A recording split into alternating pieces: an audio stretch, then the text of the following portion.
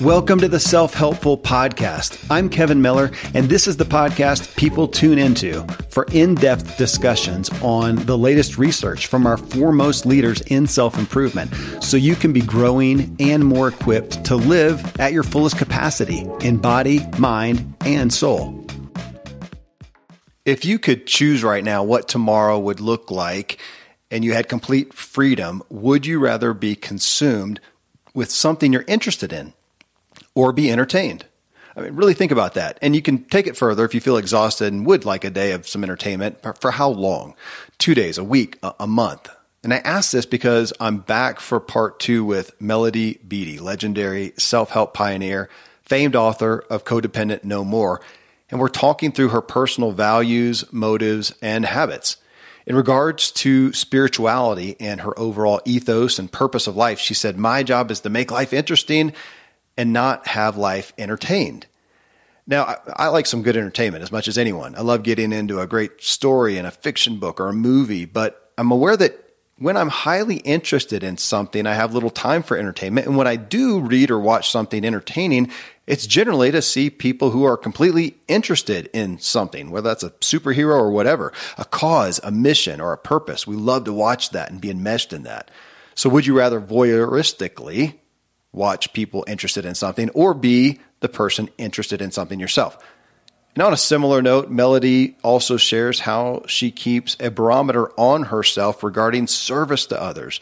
She even said, "If I get too selfish, my life stops working well." And it showcases her primary interest in people. I also appreciated her quip to me saying, "You want the truth or you want me to make something up?" She's just as real as they come, which is why at age 74, one of her personal joys is listening to the Rolling Stones. You can get Melodie's revised and updated Codependent No More book, the one that's sold over 7 million copies. You can get it anywhere as it's currently, again, at the top of the bestseller charts. Hey, if you find value in this self-helpful podcast, it'd be great if you leave a review. We've had a couple just this week, just raving reviews. One said, "The best podcast ever." Thank you for that. I appreciate it. Best thing you can do, though, is take these discussions, talk about them further with someone else. You can always connect with me at my website or social media at kevinmiller.co. Well, next up, Codependent No More author Melodie Beattie's values, motives, and habits. I'm a foodie and I enjoy learning about the process that brings great foods and beverages from idea to the table. And then I like tasting them and learning the nuances of what creates the most significant tastes, from coffee to cheese to distilled beverages. I did a tequila tasting in Mexico and recently bourbon. Heaven Hill bottled in bond bourbon really impressed me from the story to the taste. I grew up in Kentucky where horse racing and bourbon are famous, and I got introduced to Heaven Hill bottled in bond bourbon. It's produced by Heaven Hill Distillery, which has been and still remains family owned since 1935. And I'm impressed with the bourbon's ultra rich, smooth taste. And right on the bottle, it states that this bourbon is 7 years old, which is actually 3 times longer than what's required to be certified as bottled in bond. I feel with beverages, the longer the prep, the better the taste. Being a bottled in bond product means it must pass a list of 7 requirements that set the standard for this quality bourbon. So look for it at your local store. Heaven Hill reminds you to think wisely and drink wisely.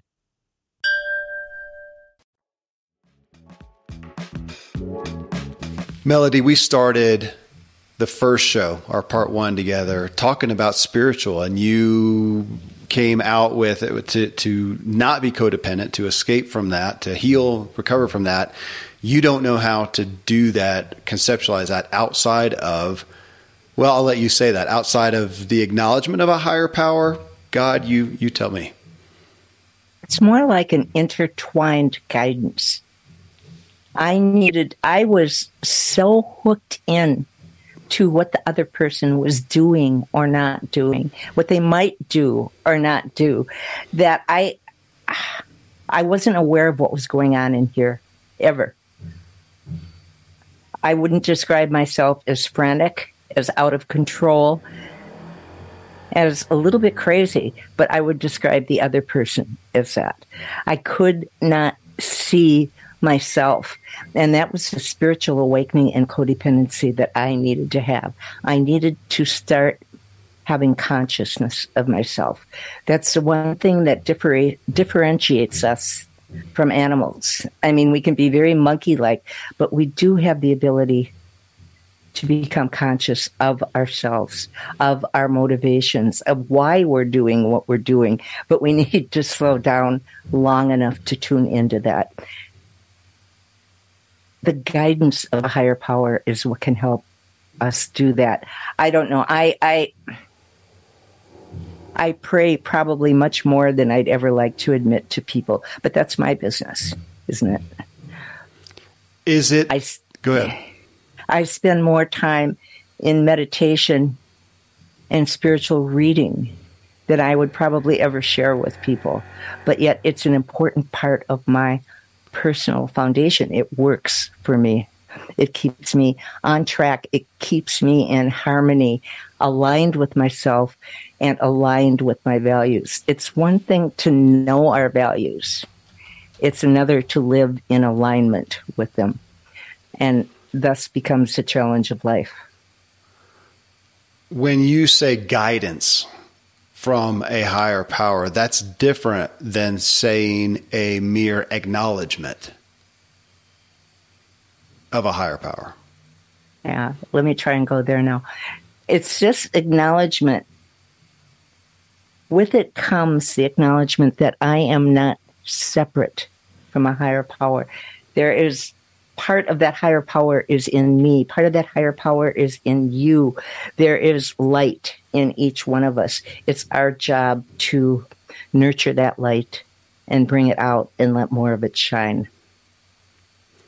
When we look at codependency as filling a void, there's something in me that I need filled. I'm trying to get it done through you or somebody else. If we don't have that higher power, then it does feel daunting that it is all on me. And in a sense, it's hard for me not to separate from that the concept that I am God. If there's not something else out there, then it's all on me. I'm God. And that, honestly, Melodie, I ponder the correlation of that between our current rise in depression and diseases of despair.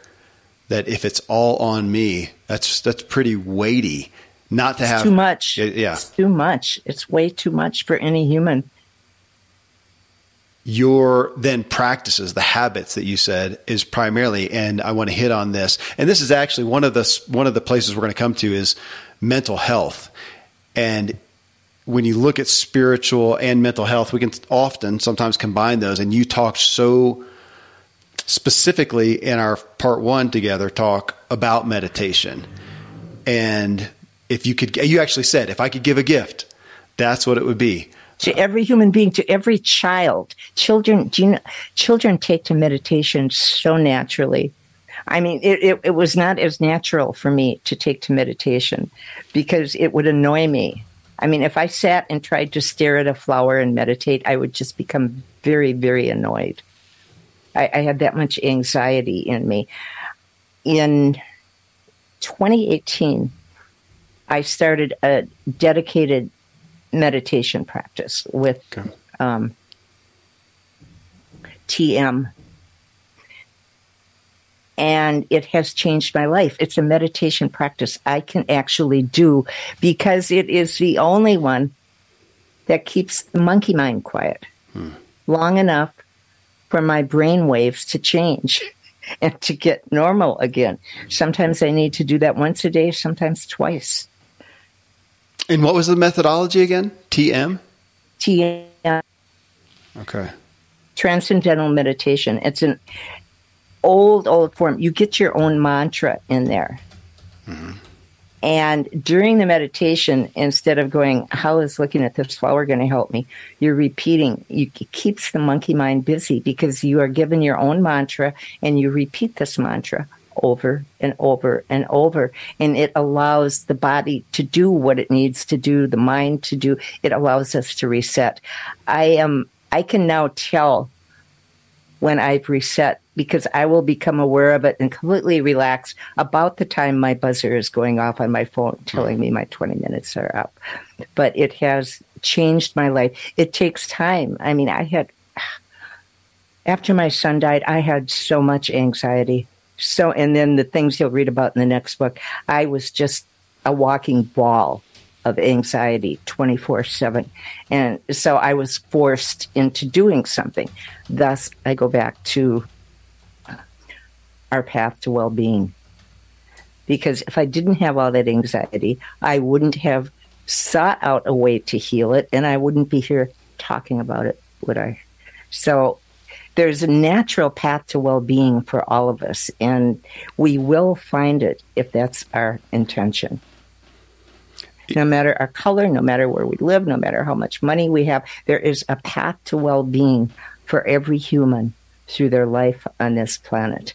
I know that. Mentioning natural aspects, Melodie, I thought about this when we talked earlier. You said you were born in 1948. Mm-hmm. Every age has seen a lot of changes, but you sure have seen a lot of changes. And thinking of meditation and being present and just having some time, it feels like it used to come more naturally when you had to simply wait for things, whether it was driving somewhere as a passenger or on a bus or whatnot. If it's going to the bathroom, anything, you had times to wait, and now we do not have that. We do not have to wait. We do not have to be bored for a single second. Anything pre-computers is a different world. It's a completely different world. And I will be the first person to say I am not in agreement with the World Wide Web. I mean, it's tapped us in to the nervous systems of every other human being around this planet. And we're just like connected through the ethers. Our nervous systems, our anxiety, our worst fears, our trauma, all that comes together online, doesn't it? Or it can. I know that social media has been way too challenging for people. We haven't had, there's a thing called social responsibility, and that's with anything we put out there into the world, with anything we offer into the world as a gift. We need to take a look at social responsibility with that, speaking of values. And if you look at the intentions behind why social media was created, did you watch the movie about why Mark Zuckerberg created Facebook? I mean, it was done as an act of revenge. And even making the Apple computer was done as a way of creating an alternative reality for people, a reality they'd want to live in more than they wanted to live in the world. Well, that wouldn't be hard to come up with, would it? Because the world can get pretty challenging. But you're right. There was a time when if I was bored, I had to find something to do that interested me. Mm-hmm. I didn't just have to pick up my phone and scroll till I wore the skin off my thumb. And it's deprived us, I believe, of a large part of our creative process, of our human process, that process of getting bored and then saying, well, all right, it's my job to make my life more interesting. It's not life's job to interest me and to keep me on my toes all the time and to keep me going. It's my job to find out what interests me, what I like, and find a way to do that works for me. We don't need to be so tuned in to what everyone else is doing, why they're doing it, and if we're good enough, if we're not doing the same thing. Yeah. It's too much. It's too much pressure. And it's way, way, way, way too much for our kids. The other thing that social media has done is I've seen a lot of people, if they can't get the attention they want by doing a positive act, they will start behaving negatively to get attention. That's nothing new. It's been going on forever. But the things people are doing to get attention now include murder, harm, mayhem, and just acting like crazy assholes. I mean, that I It's not good. Well, speaking of then attention, we're back to those A's that we talked about previously as well, and our need for that attention, for that approval, for that affirmation, all these needs that we have, as opposed to being okay without them. Why do we need so much attention? And let's go. I mean, the next one here, Melodie, is relationships, which is what your book is about. It's codependency. I mean, that exists in relationships. And it's about our neglect of our most important relationship, and that's the one with ourselves. If we do not know how to love ourselves, number one, how can we expect anyone else to do it? Number two, how would we even know when it was happening? Speak to that in the frame. We're at a time now when I think we have people bristle somewhat at that idea of self-love. Even if they kind of get it, it's still it can feel bad. We've never had narcissism more in the headlines and a word that is. And so I see it feels like a movement to push that off and say, no, nothing for me, nothing about me, and to kind of a false humility of downplaying ourselves. And that's obviously not working either, but it's a gut reaction. And I see people, and I'm again as well, and I see you laughing that, yeah, we have that propensity then it's probably it's helping us, not helping, causing us to move away from self-love even more.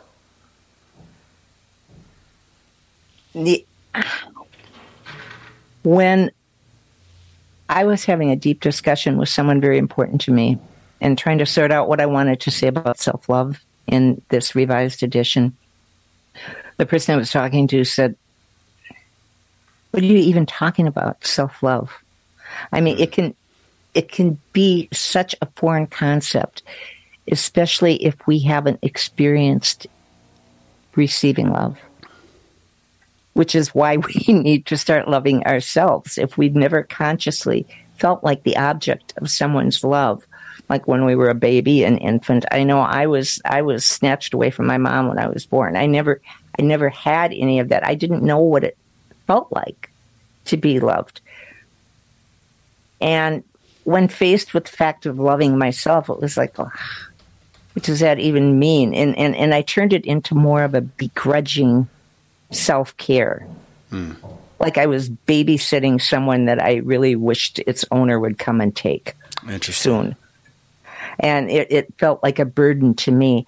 And what I realized is I picked up on my mom's feelings. I had become the voice of the most negative person in my life toward myself, whether I was in a state of stress, a state of joy, a state of confusion. I could only imitate the voice I had heard throughout my childhood. There was nothing more to draw on. So I had to create a new voice. I had to create a new voice, a loving voice. And as you know, if you've been a parent, you do know how to love. You do know how to love. You know how to love unconditionally. You know how to love in a way that inspires, makes the other person feel safe, helps the other person to stabilize themselves. That's what we need to give to ourselves. I'm so turned off by this phrase too, because it's been used so much, but we all do have an inner child in us.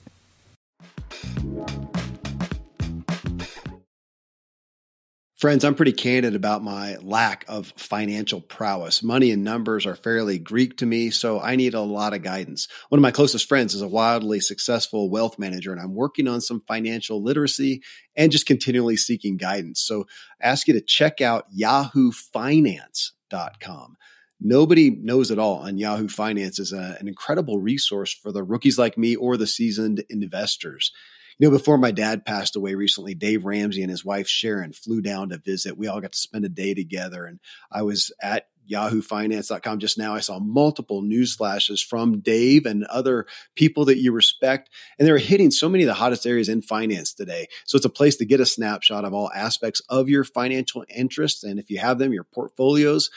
I hadn't realized Yahoo Finance is the #1 finance destination, producing a holistic look at the financial news cycle, including breaking news, original editorial perspectives, analyst ratings, independent research, customizable charts, and so much more. So for your comprehensive financial news and analysis, visit the brand behind every great investor, yahoofinance.com, the #1 financial destination, yahoofinance.com. One more time, yahoofinance.com. Most of today, you will be indoors, likely your home or your office. I am as well. Even with my treks out into the woods, I spend a lot of time inside. And we're going to take about 20,000 breaths. According to the EPA, the indoor air is 2 to 5 times more polluted than the outdoor air, sometimes up to 100 times more polluted. At my studio, we have heat being forced through old ducts. I walk on carpet full of years of junk. No idea what's floating in the air that I'm taking constant gulps of. The solution is an air purifier, and Air Doctor is just the best. Air Doctor filters out 99.99% of dangerous contaminants and allergens such as pollen, pet dander, dust mites, mold, bacteria, viruses. They do it so your lungs don't have to. Air Doctor comes with a 30-day money-back guarantee, so if you don't love it, just send it back for a refund minus shipping.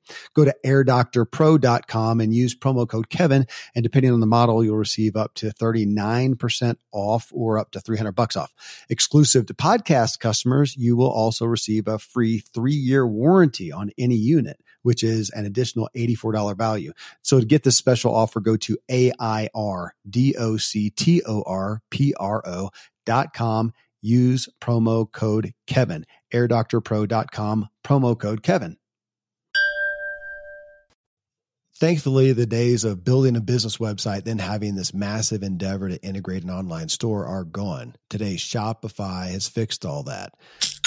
I had one business where we actually built the entire website on Shopify's platform. So whether you're just starting out or you're selling $1 million of product already, Shopify is just the industry leader. It works the same for physical products or online and digital, and Shopify is just hands down the best out there.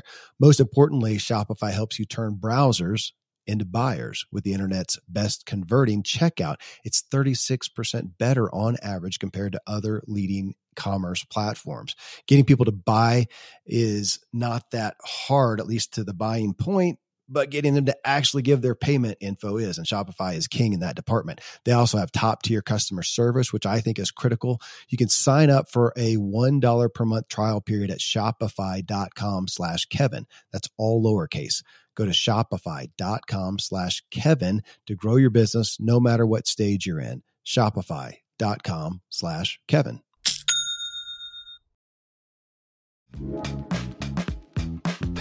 That's part of self-love, taking care of the needs of this kind of fussy child in ourselves that wants approval, that wants all this, keeping it happy. And there's also a more adult self-love that says, you can handle this. You can handle this. You can do this. Just let it go for a bit. Let the dust settle, get rid of all the reactions, and then sort how you want to genuinely respond to this. What do you think would be the best way to do this? And if we don't know, we can get help. Going to Al-Anon, seeing a therapist. Well, they have something new they have now is life coaches. Mm-hmm. Now, on your podcast, you talk about those. Sure. Right? Yep. Which is good. It makes, the world has changed a lot, but it does make mental health care much more readily available to people. We need more health care for our kids too. It's so hard for people to get mental health care for their kids if they don't have insurance and they don't have money. What we're doing is raising a generation of kids that have mental health issues but aren't getting the care that they need. And yet, when we give a person the ability to meditate, to go into and connect with their own rhythms, their own impulses, who they truly are, not this shell we've created to react to people around us, we can find our path to well-being. And it's amazing how young kids even, they take to meditation. They'll meditate and then they'll go find the next thing they naturally want to do. Kids have a natural way of being with and loving themselves. And yes, we need to grow beyond our childish infantile behaviors, but we don't need to grow beyond this pure expression of our light, of who we are, of what feels right to us to do, of our natural inclinations. And there is a difference between our good inclinations and the ones that are going to do us in. You said in the initial information that I got from you, the longer this lifetime goes, the more convinced I am that our primary responsibility in life is to find a way to make peace with ourselves, our past, and our present. And Melodie, even reading that, peace is a word I keep coming back to.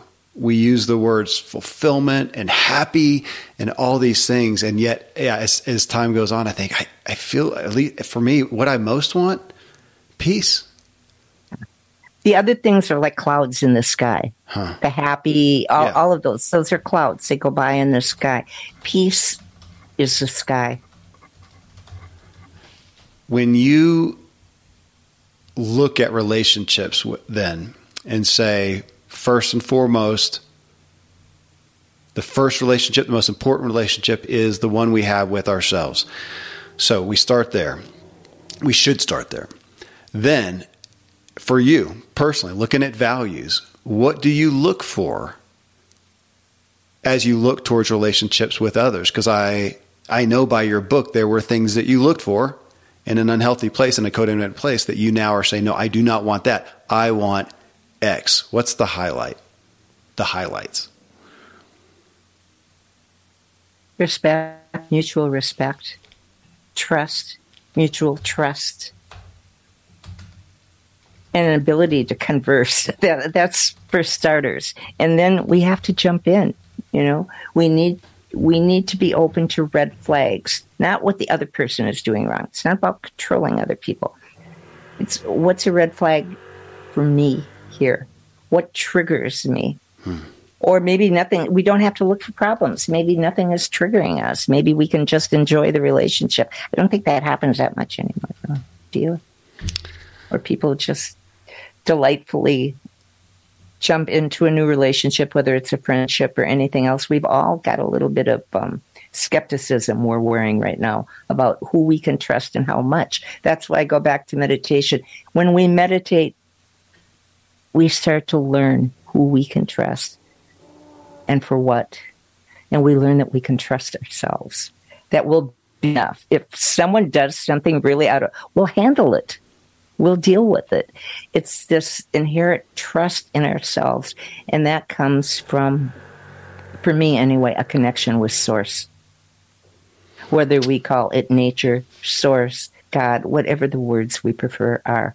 But it comes from a deeper connection. Because just on my own, it's so sketchy. But if I'm connected to Source, I'm okay.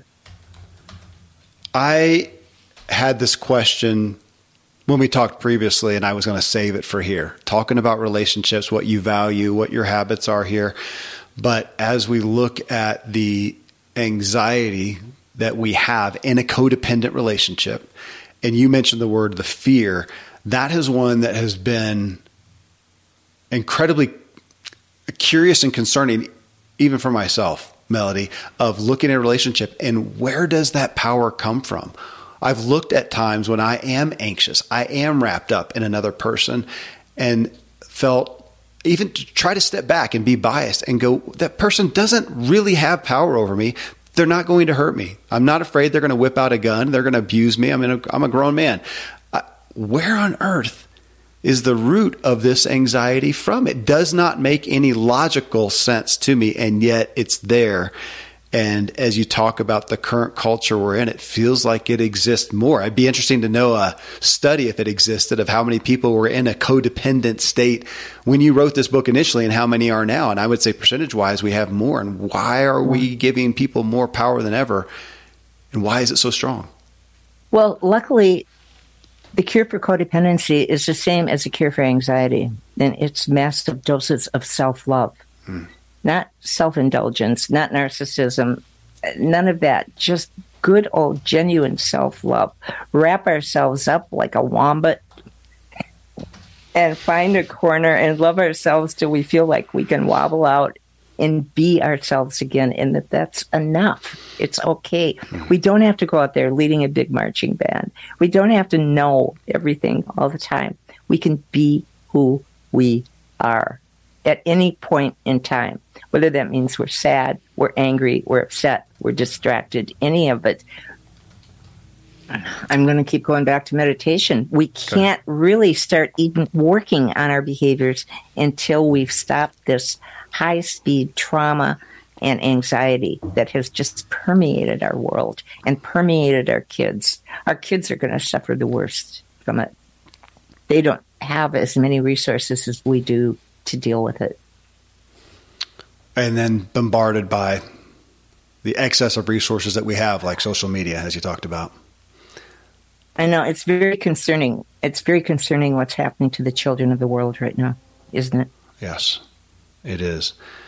In this aspect, Melodie, of self-love, of caring for ourselves, just the simple, tangible aspect of health and wellness for you, that's a big one for me. To part of loving myself is taking care of myself, so I have the capacity to be okay, to feel okay, even internally. As you said, it's an inside job. And then from that, then to go and serve others, which I really want to do. So just from a basic health and wellness side. So you said from a mental health aspect, obviously meditation is paramount. What about just the aspects even of how you feed yourself and exercise yourself? What are your values there, and what do you do, Melodie? I love my workout routine. It's the 5 Tibetan rites. And you actually do yoga, but you do it aerobically. You do like repetitions of them. And my podcast room also doubles as my yoga workout room. So it is my intention, unless I'm sick or I've got structural damage, to do those rites, those 5 rites every day.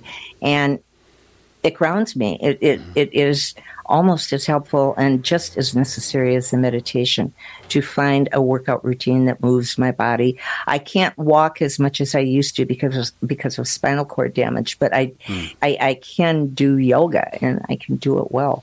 So. How about on the nutritional side? Anything that you adhere to there?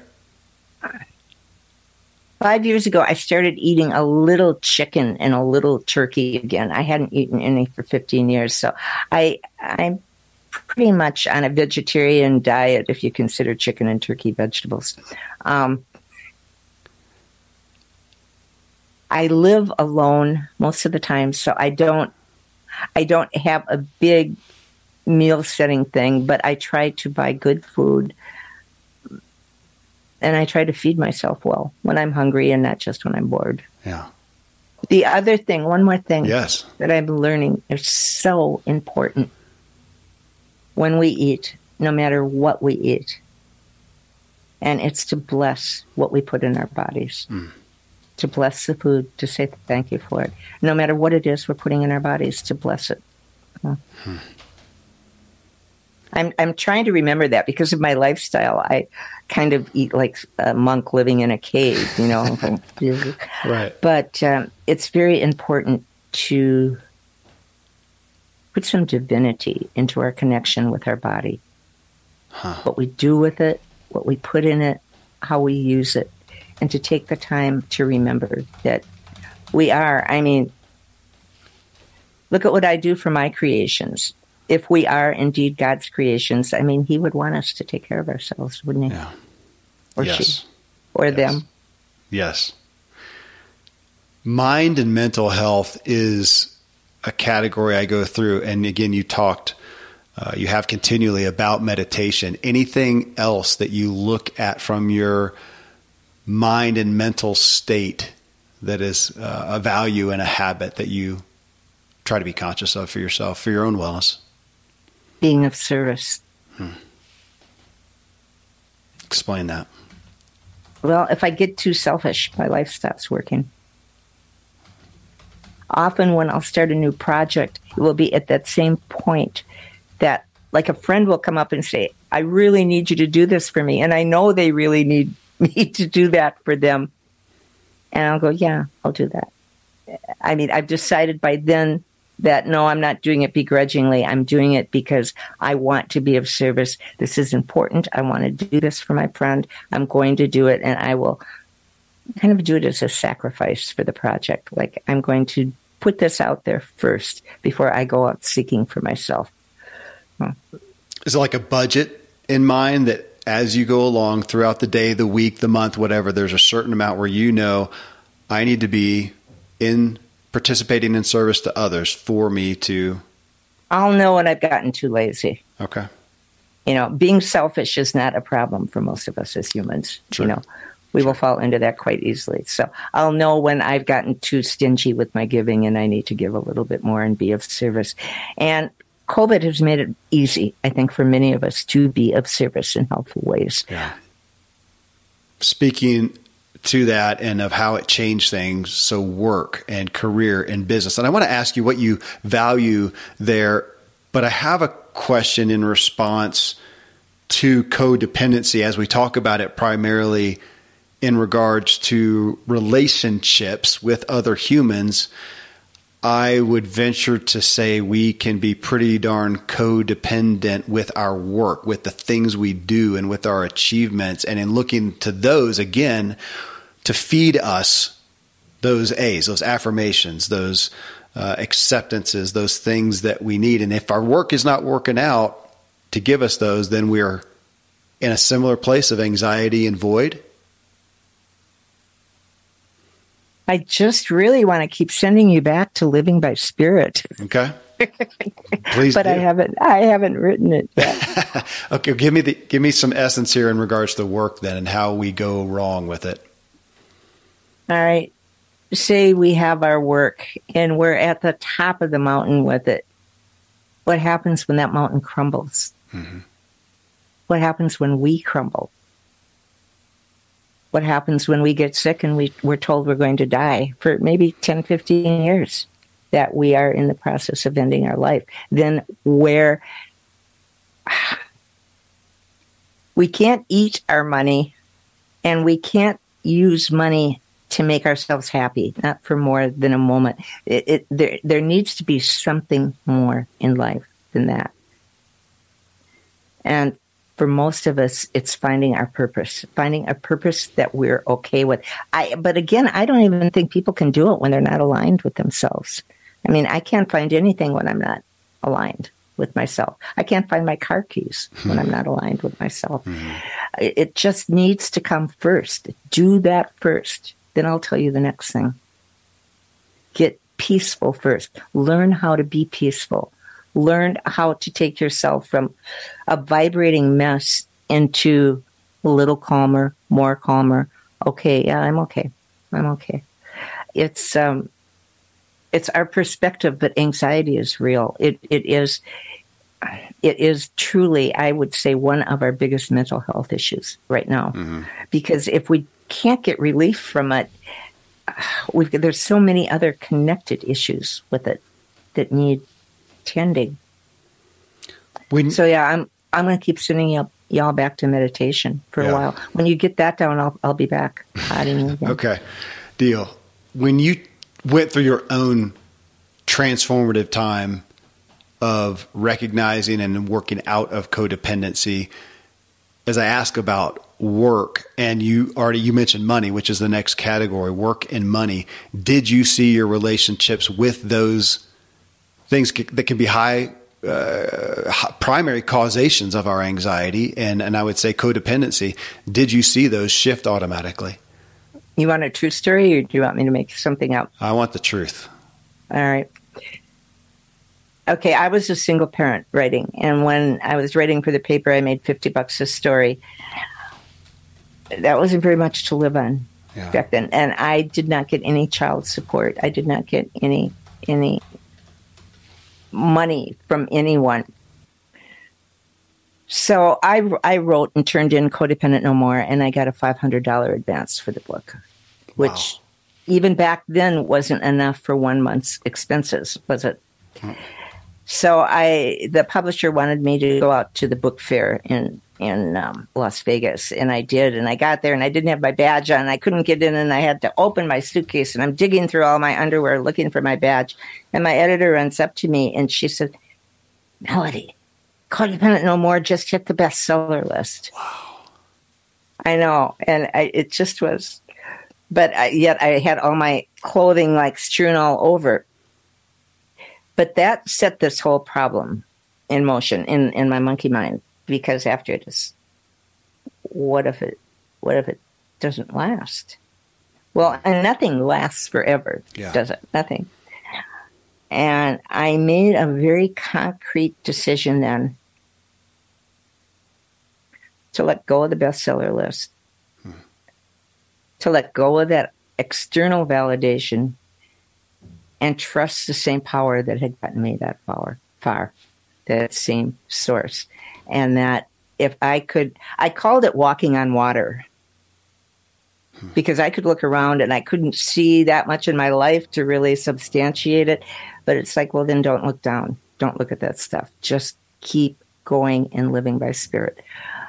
So that helped a lot. Making that decision to detach myself from the financial returns on my book, although I very much needed those. I mean, it was part of my intentions. I wanted to make a good living, a decent living. Well, in fact, I wanted to be a millionaire. But that was just something I put out in one of my goal-setting sessions and let go of it. Yeah. It's interesting for you to say nothing lasts forever. I get that. And yet, the revised book that I hold in my hand has done pretty stinking good to be at 7 million copies and to help you achieve that desire for abundance for yourself financially and otherwise.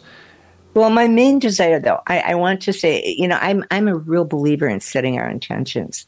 And I wanted to write a book that if someone was coming to a therapist, the therapist wouldn't have to sit here and go through these 3 hours. They could say, read this book, come back for the next session, and we'll talk. Because I knew how hard it was to someone all embroiled in their codependency to even understand what we're talking about. So I wanted to make it clear. I wanted to sort the language for people.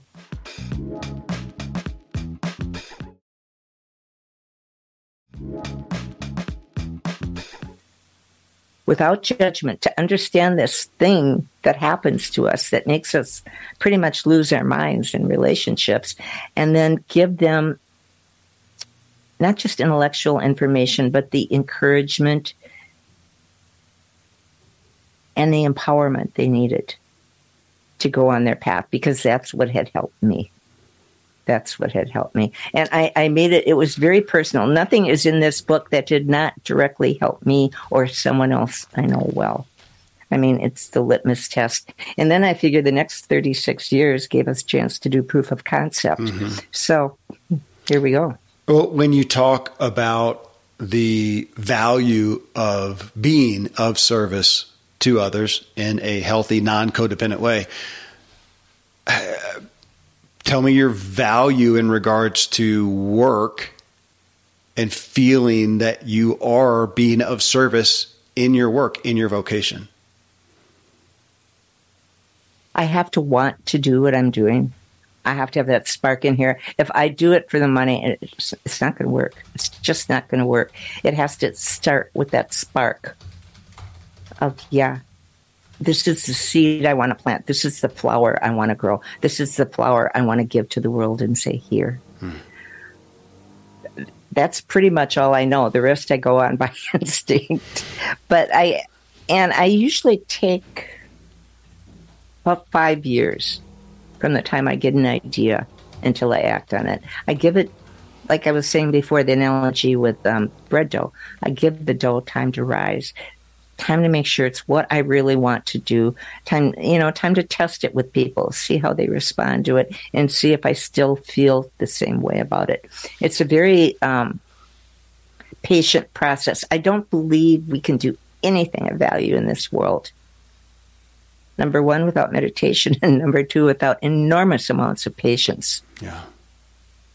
I hear so many people bragging about not being patient, not having any patience, and there's no way No way I would even be here in this chair talking to you today if I didn't have patience, if I hadn't developed that.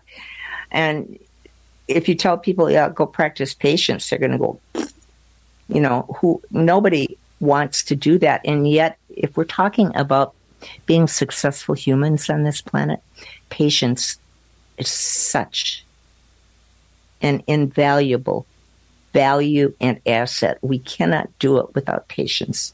We can't. Yeah, I think patience, selling that is kind of like selling fasting. It's not real sexy. It's not the thing people want to do, me included. Melodie, tell me about achievements as the last category here. And it's interesting as you talk about being informed that your book's on the bestseller list and then realizing you got to let that go. So, but it didn't stop you from wanting achievements, but it obviously changed the value of how you perceive them. Yes. Or how you pursue them. Yes. I don't have plaques. I don't have New York Times bestseller plaques on my walls. I try and look at the heart value of it. And I keep coming back to self-love, what the book means to others, what the book means to myself. The book was my ticket to freedom. I mean by forcing me, by creating such a driving curiosity in me that I was determined to find out what caused it, what I needed to do to get better, why people would get into it, why they would stay in it, when did it happen, how did it happen, and why isn't anyone else talking about it? I mean, I was genuinely curious about all these things. And I think that's another thing. We need to be curious. Google doesn't have all the answers. It doesn't. There is a deeper life curiosity that we can develop. And then maybe Google can help out now and again, but we're not going to get our answers on Google. Oh. Last thing, tell me about some of in the aspect of loving yourself and self-care and some of the things that you do just for you. They are just for you. They make your light shine, whether that's, dancing or gardening or reading a book. What are the things that you do? I like reading books. I love listening to the Rolling Stones. I listen to them while I do yoga, and I have a rabbit. I have a wow. Yeah. Melodie, thank you. I've enjoyed our time together. I hope we meet again this way, and I can talk about living by spirit. I'm just going to be waiting around for the next book. It's very hard to do a tour and then take half your book out of your head, and then just let the other half be in there. But codependency, it's not going to mean anything until we all get a grip on our anxiety and trauma, and it's contagious, and our society is filled with it right now. It's just riddled with it. I do want to pull out that you have, let's see, you told us when you were born, 1948, which makes you how old? 74. 74. You have a lot of peers who are content not to be doing much anymore at this point, and you are on a book tour and writing your next book. You know what I remembered that helped me with that? That's one of the reasons I chose to be a writer, because I kept thinking, no matter if I get injured, no matter if I get old, I can write till the day I die. And I love writing. I mean, my daughter is also a writer. She loves having written. Mm-hmm.